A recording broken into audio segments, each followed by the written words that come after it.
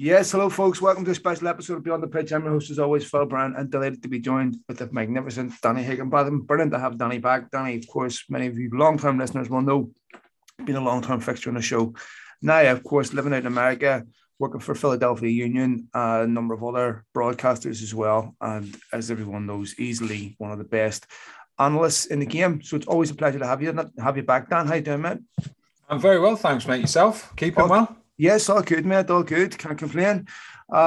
It been 13 days since United last lost the game. So yeah, true. Lots to talk about. I want to start with Manchester United, Dan. Not with any of tactical analysis and everything, but I want to get your opinion on something, because reading some of the comments from players this week on international duty, they were quite telling. I think there was a similarity in them. And you would hear what Pogba would say. You would hear what Luke Shaw said. Pogba said something that I felt was relevant. He said, they still don't have a role for me. And we are coming to the end of his tenure.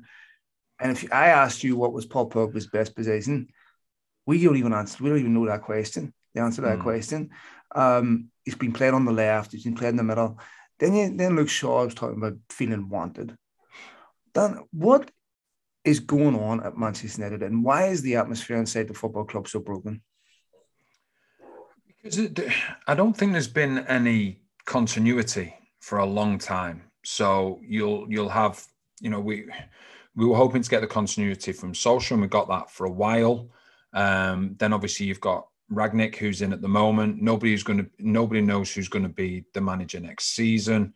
We've obviously had plenty of managers before. There's been an unbelievable turnover of players. There's players there probably all the way back from probably still from Sir Alex Ferguson. So it's very difficult, when you hear players saying that, you want to feel wanted and things like that. It can be very difficult, because you've got players there that have probably seen a cycle of 3 or 4 managers, and the manager that's in charge isn't the manager that signed them. So that can become very difficult at times. And the one with Paul Pogba is a really interesting one, because I said it for a long time now. I think Paul Pogba gets a lot of criticism, and people always say, oh, well, at times, the money he's earning, this, that, and what have you, and things like that. But then he goes away with France and he always performs. And people will say, well, yeah, but that's because he's playing with better players. I get that to a certain extent. But also Paul Pogba has a definitive position in this French team. At Manchester United, we've seen him play as one of the 2 in front of the back 4. We've seen him play on the left in a midfield 3. We've seen him play as a number 10. We've seen him play left of a 3 behind a front man.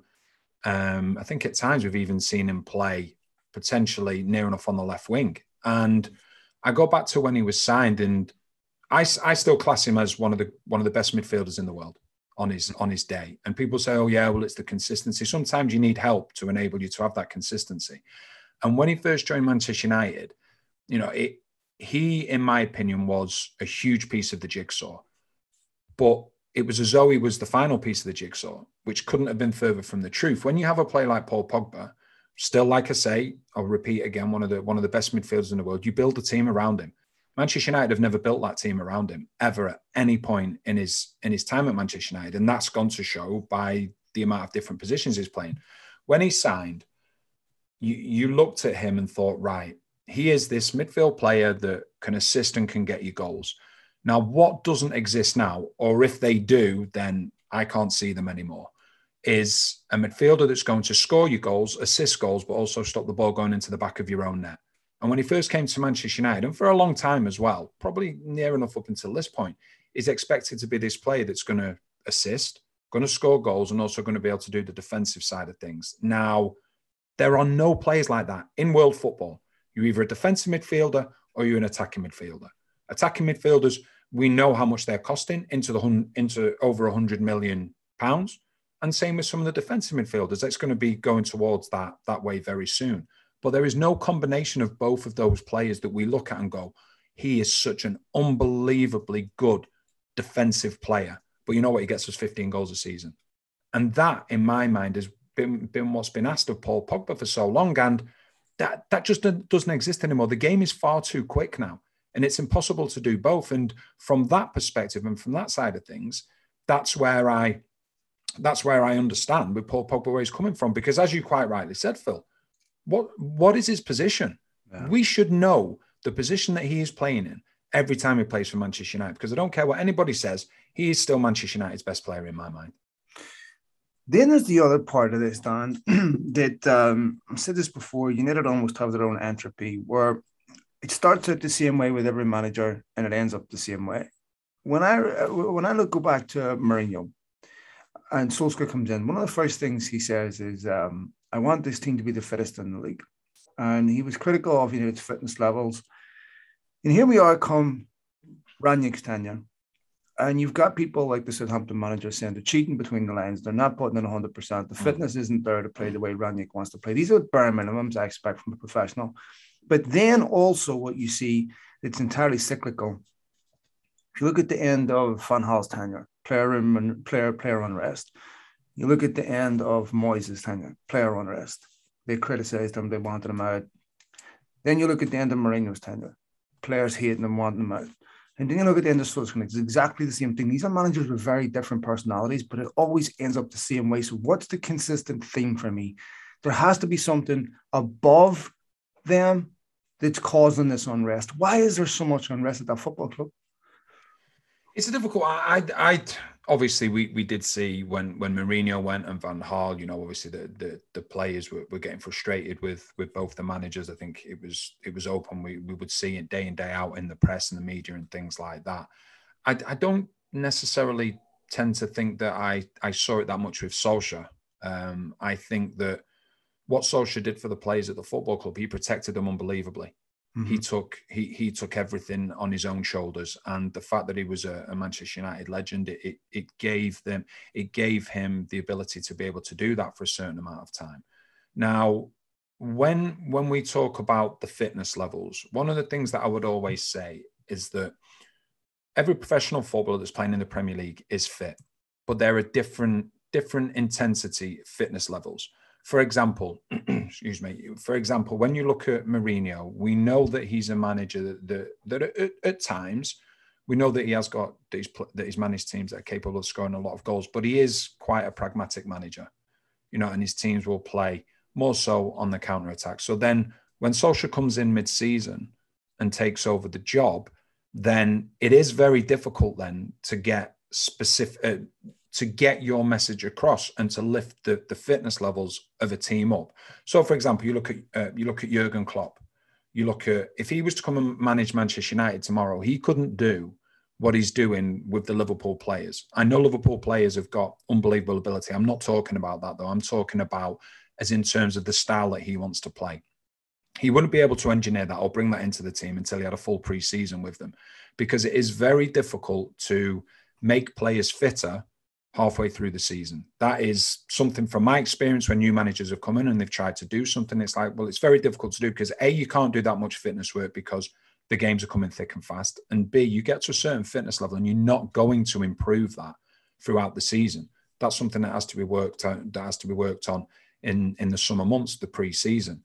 Now, as in terms of the unrest with the managers going and things like that, I think that happens because it's allowed to occur.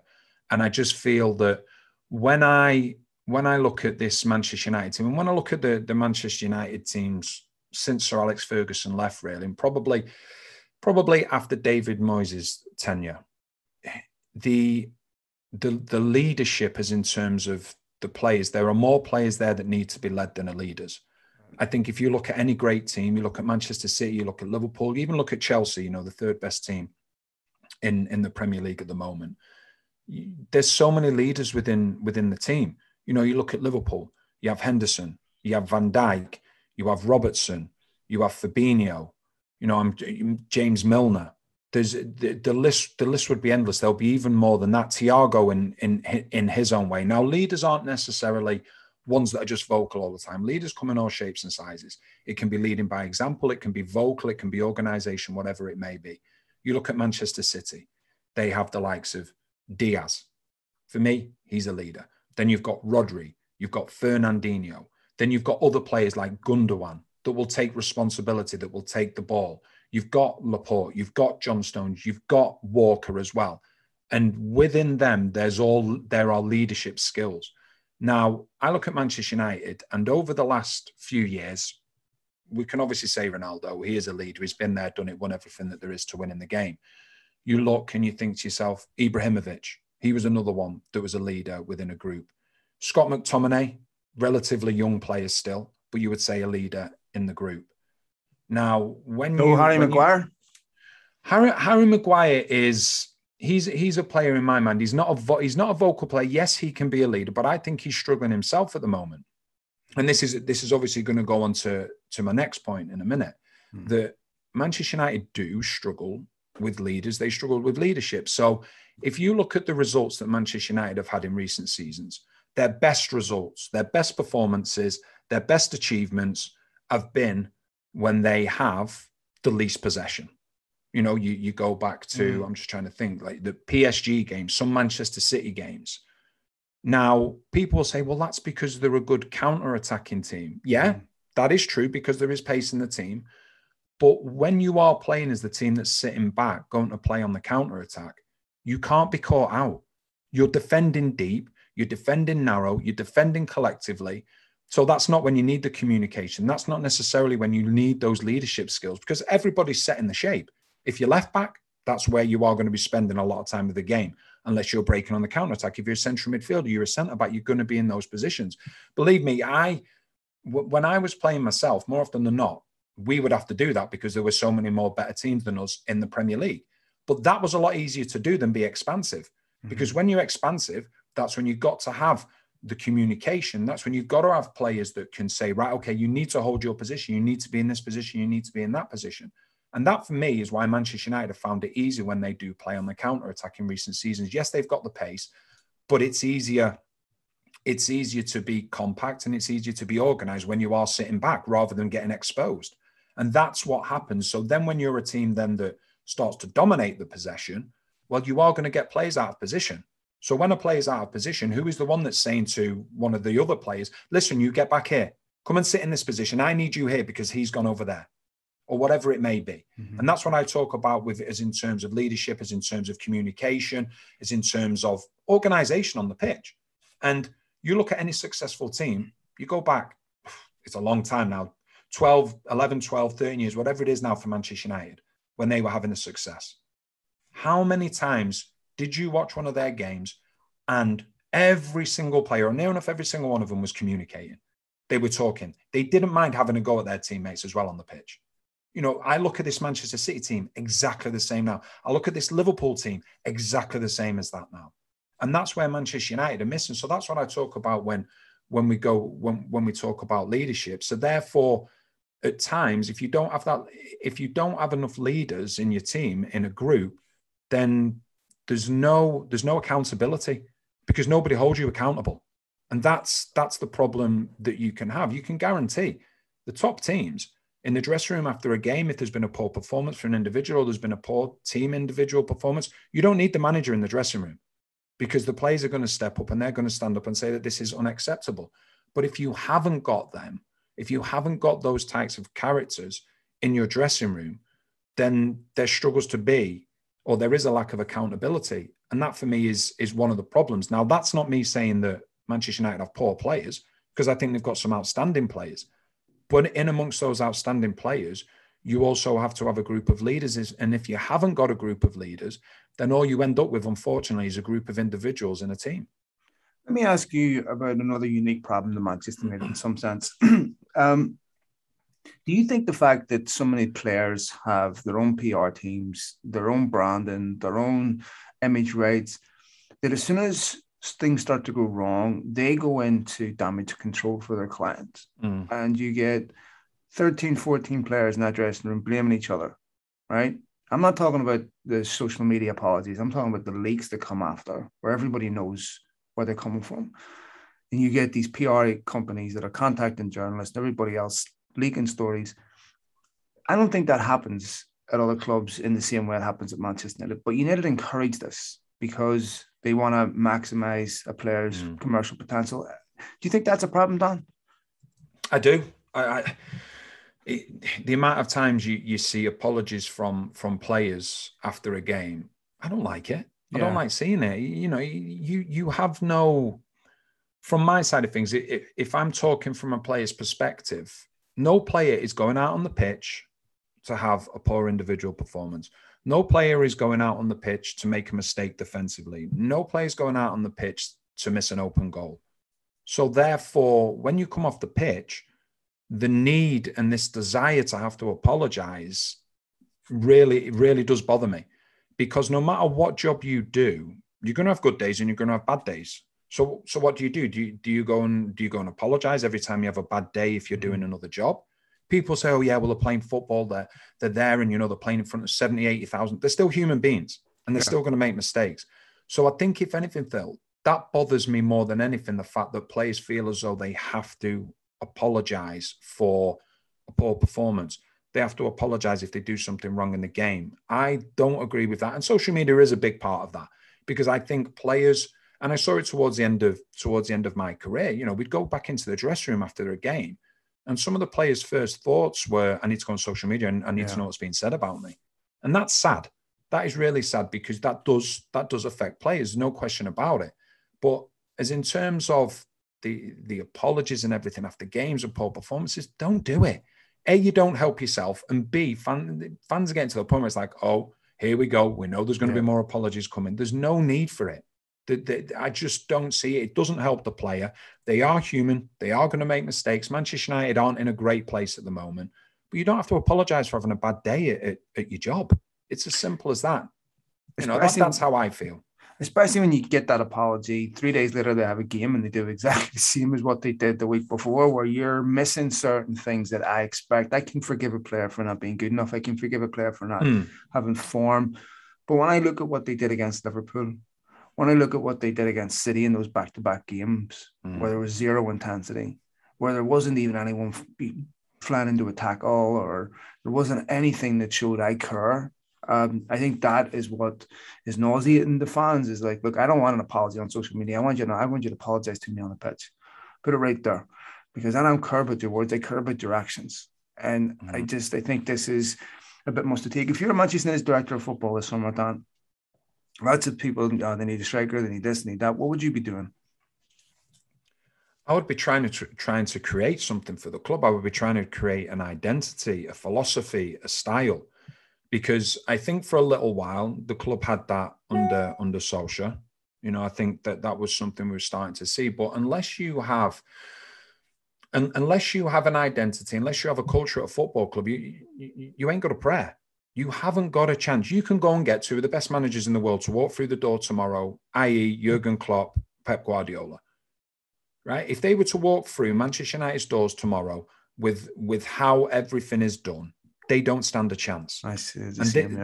This is the problem. So I go back to when Manchester United were successful and they had those unbelievable amount of years, and when I was there as a young player as well, Sir Alex Ferguson was the same or similar person to Jim Ryan, who was a reserve team manager, who was a similar or same person to Eric Harrison, who was a similar or same person to the likes of Neil Bailey, to the likes of Paul McGuinness. So what happened was that everybody knew the players that the first team was trying to produce. So if a Jim Ryan, if an Eric Harrison, may he rest in peace, what legend he was. Yeah. If one of those coaches turned around to Sir Alex Ferguson and said, this player's doing really well, I think that he's nearly ready to play for the first team. Okay, he'll come and train with us. And they fit in no problem. Also, your scouting system was exactly the same. Everybody sang off the same hymn sheet. At the moment, you haven't got that.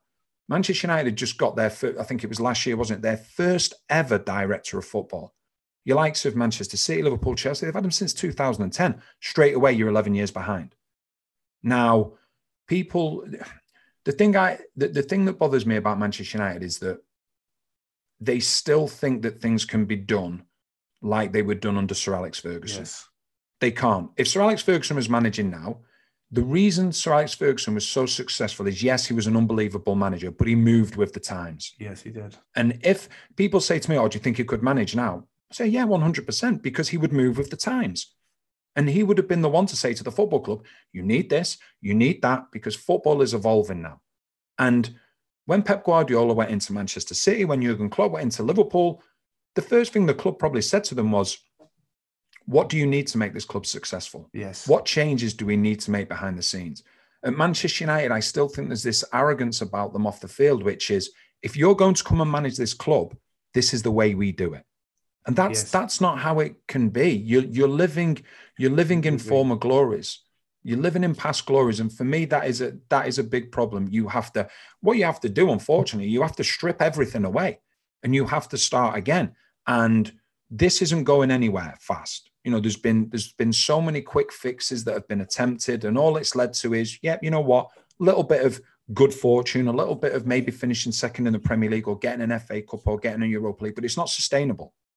So what you have to do now is, whoever the new manager is, he needs to have full control to say, I want a director of football, and if it's not the current one that's there, this is the director of football that I want at this club. My scouting network, this is how I want it to work. But that doesn't mean the manager's going to do it all himself. It means that the powers that be give somebody the stability and the platform for the club to grow. Because at the moment, what you're trying to do, every single time that a new manager comes in, you're trying to build a house on mud. Right. And eventually... So you took my analogy. Actually, I was saying on the podcast last week. But that's what's going to happen. You know what's going to happen. The house will be all right for a year or so, and then it's just going to fall apart. Now, you need the foundations. And if you don't have the foundations, then you're never going to have any success. Just to give you an example of the analogy that I used, I said it's a bit like someone asking a builder to build you a home. He shows up and says, what do you want me to build it in the middle of the ocean? Like, I can't build it there. You need to give me a solid foundation for me to build something so that winning football games becomes the most important thing to Manchester United once again. And we're sitting here, Dan, we're talking about structural issues. But it sounds to me like one of two things is happening. Either Manchester United don't know the mistakes they're making, so they don't know how to fix them, or there's just a steadfast refusal to acknowledge that there's structural issues at the football club, and this can be fixed by a manager working within the parameters that they're given. I don't know which one it is, but you would imagine 9 years, the worst season possible. We've had to watch Liverpool win European Cups, Liverpool win leagues, Man City win leagues. That still hasn't prompted change. £1 billion spent still hasn't prompted change. And yet here we are, I feel like, with a manager trying to build an identity that the people above him destroyed anyway, and saying, come in and fix the problems that we created, but we aren't going to do anything different. That, to me, seems like rearranging deck chairs on a Titanic. So I think there's a simple answer, Phil. So since Sir Alex Ferguson left, has there been a constant changeover of managers? Yes. Has there been a constant changeover of players? Yes. Has there been a constant changeover behind the scenes? Yes. No, exactly. So exactly what I said. That's the thing that you have to look at. So it's all well and good saying, well, the team isn't performing, this manager isn't any good, and it's everything. For everything to be all right on the pitch, everything has to be all right off the pitch. That's how it works. Because if everything's all right off the pitch, then your scouting network is where you want it to be. Your choice of players is where you want it to be. Your identity as a football club and as a football team is where you want it to be. Now, without that structure, and this is why you can go and get the best manager in the world. Go and get the best manager in the world, but without that structure, you're not going to be successful, because a manager needs to come into a football club and know that I am managing the football club. He doesn't need to be worrying about anything else. And at the moment, okay, you've got a few areas behind the scenes which are filled by football people, but a lot of the people that are making some of the footballing decisions, they're not football people. And I don't mean in a disrespectful way. They are at the top of their game in whatever line it is, but it's not necessarily the football side of things, but they're making decisions. And it's just leading to a constant cul-de-sac. It's just, it ends up being Groundhog Day. And I just think what needs to happen now, there needs to be a complete change of direction. And whoever comes in the summer, whether it's Ten Hag, whether it's Pochettino, they need to be able to come in and say, right, this is how the structure of this club is going to work. You've had next to no success over the last 10, 11 years, whatever it may be, since they last won the Premier League. They've had no consistent success. So that tells me something's going wrong. That tells me that you tried everything. And let's look at the managers that you've had. You've had Van Gaal, who has been a serial winner. You've had Mourinho, who's been a serial winner. David Moyes, okay, didn't work out for him. Then you had Ole Gunnar Solskjaer. You know, he did okay for a certain amount of time. Then he took it as far as he could. So all these managers can't be wrong. Now, if you're a manager at a football club and you go into the club, you should know that if you're bringing a reputation with you, like a Ten Hag would do, or a Pochettino, there is the arguments of, well, you know, what's Pochettino won and things like that. I get that. But let's just say the next manager that comes in is a top-class manager. In order for that manager to be successful, why do you, it's like, and this is what really frustrates me, Phil, and we've seen it with Manchester United over the years as well. If you bring a player to the football club like Manchester United have done in previous seasons, Di Maria probably being the prime example, you bring him because of how well he's doing at his previous club or how well he's done at his previous club, and he's going to fit into your style of play. Too many players have been brought to Manchester United after success at other clubs that don't play the same way as Manchester United, and they play them in a different position as well. So you can then transfer that to the manager. Why would you bring a manager from another club? The reason you're bringing a manager in is because he's been successful at his previous club, or he's got a reputation of doing good things.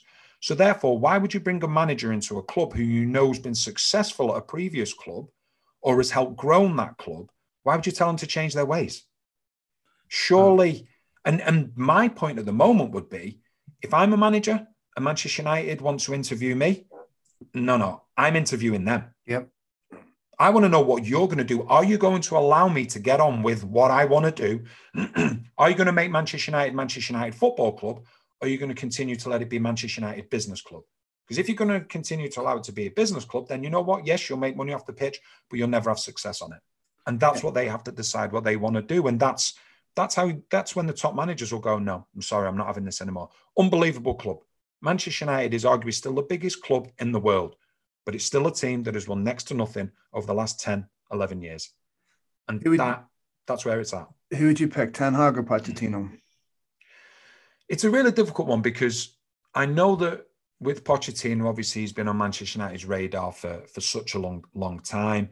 He's not having the greatest of times at PSG at the moment. He's having to manage a lot of individuals, which is difficult. There's the argument to say that he hasn't really won much.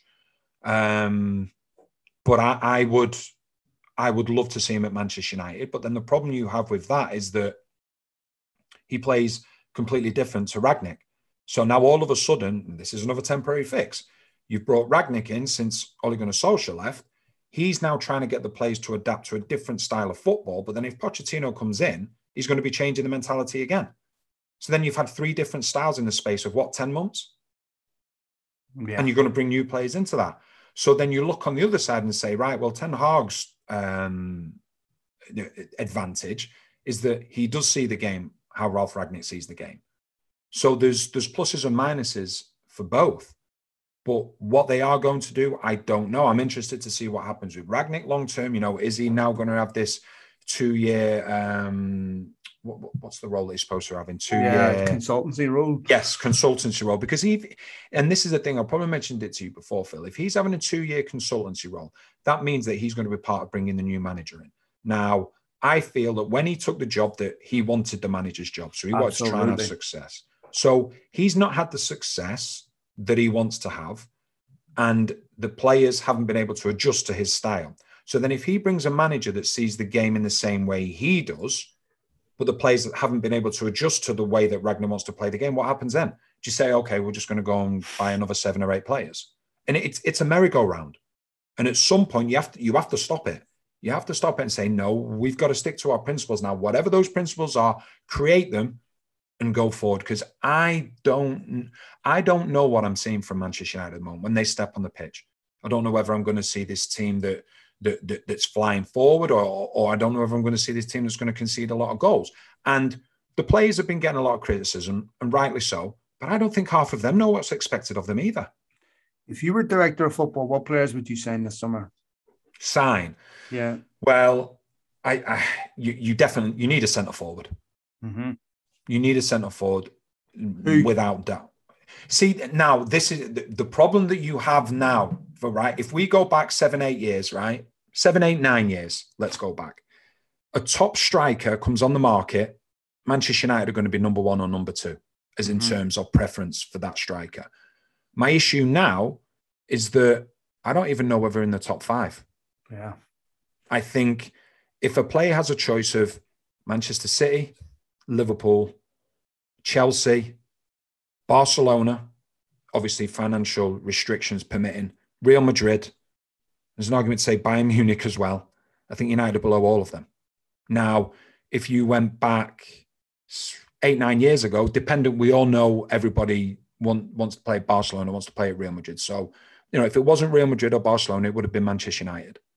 Now, I just don't see where they fall in line. So we've got all these players that are becoming available. Your likes of Harry Kane, they talk about him moving from Tottenham, Haaland, Mbappe, Lewandowski, even at Bayern Munich, there seems to be something going on there where he could potentially move. You don't like to say it, but they would probably be one of their last choices for Manchester United. Mm-hmm. Sorry, one of the last choices for the players to come to Manchester United, unless, and the problem that you have now is that when you are going after these star players, and I'll give you a prime example in a minute, when you're going after these star players, Manchester United could say, right, okay, Manchester City or Liverpool or Real Madrid, whoever it may be, they've offered you £350,000 a week. I tell you what, we'll give you £400,000 a week. Top players don't care about that extra 50,000. Robin van Persie is a prime example. He left from Arsenal, could have gone to Manchester City for a lot more money, came to Manchester United because there's a greater chance of winning things. These players that I've just mentioned now, if they retire tomorrow, they're set for life. They'd never have to do anything again. And quite rightly so, because of what they've done on the world stage, on the domestic stage.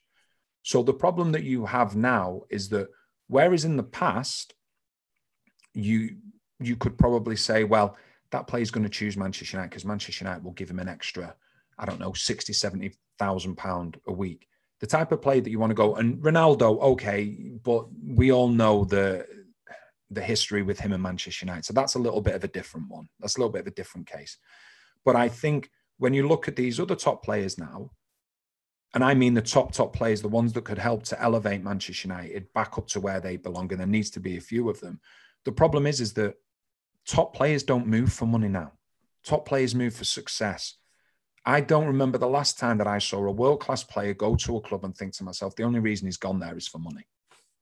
Okay, you could argue Messi, extreme circumstances because of what happened at Barcelona. Ronaldo, arguably, if there was talk of Manchester City, he probably could have got more money at Manchester City, or it was his association with Manchester United. But other than that, the players that I've just mentioned there, they don't move to clubs just for the money. If someone says, well, you're going to get 50,000 or 100,000 less a week here, but you know what? You've got a greater chance of winning the championship. You've got a greater chance of winning your domestic league. They're going to take that every single day of the week. So the players now, unfortunately, that I look and think, yeah, it'd be great if Manchester United got them. Yes, 8, 9, 10 years ago was a reality. Now, I think a lot of it is a pipe dream. Last question, man, and I want to ask you about if you need to go out and sign a big striker this summer, how do you fit a central striker into that team when Cristiano Ronaldo has to start every week? Well, that's the difficult one, isn't it? It is the difficult one, but at the end of the day, the reason you and me are fans and do what we do and our supporters, we don't get paid to make those decisions. Yeah. So it has to be a scenario, and this is where a new manager has to come in and be given the ability to say, I'm picking my team and I'm having no pressure from anyone else to tell me who's playing in my team. And if that means that Cristiano Ronaldo doesn't start every single game, then that means he doesn't start every single game. But what you have to do, and this is the difficult thing, is the likelihood, unless you're able to get a Harry Kane because Pochettino decides that he wants to come to Manchester United or Manchester United sign him. If they get Harry Kane, that's a different scenario. Do you think that Manchester United, at the moment, the scenario that they find themselves in, albeit they're still one of the biggest clubs in world football, we all know that, but the success that they've been starved of, do you think potentially that they could go and sign a better centre forward than Cristiano Ronaldo? That's probably my question to you. It depends, Dan. I think right now, no. And for the reasons that you outlined, is that when you name the obvious strikers that you would bring in that would be better than him, United wouldn't be in the running for them. I'm not even sure they could afford a Harry Kane. If you're talking about Declan Rice and everybody else, it's just that money's just not there. They still need to replace Pogba too. And there's other positions that they need to address, perhaps a defensive midfielder. It's a bit depressing, to be honest. I think it's hard to see.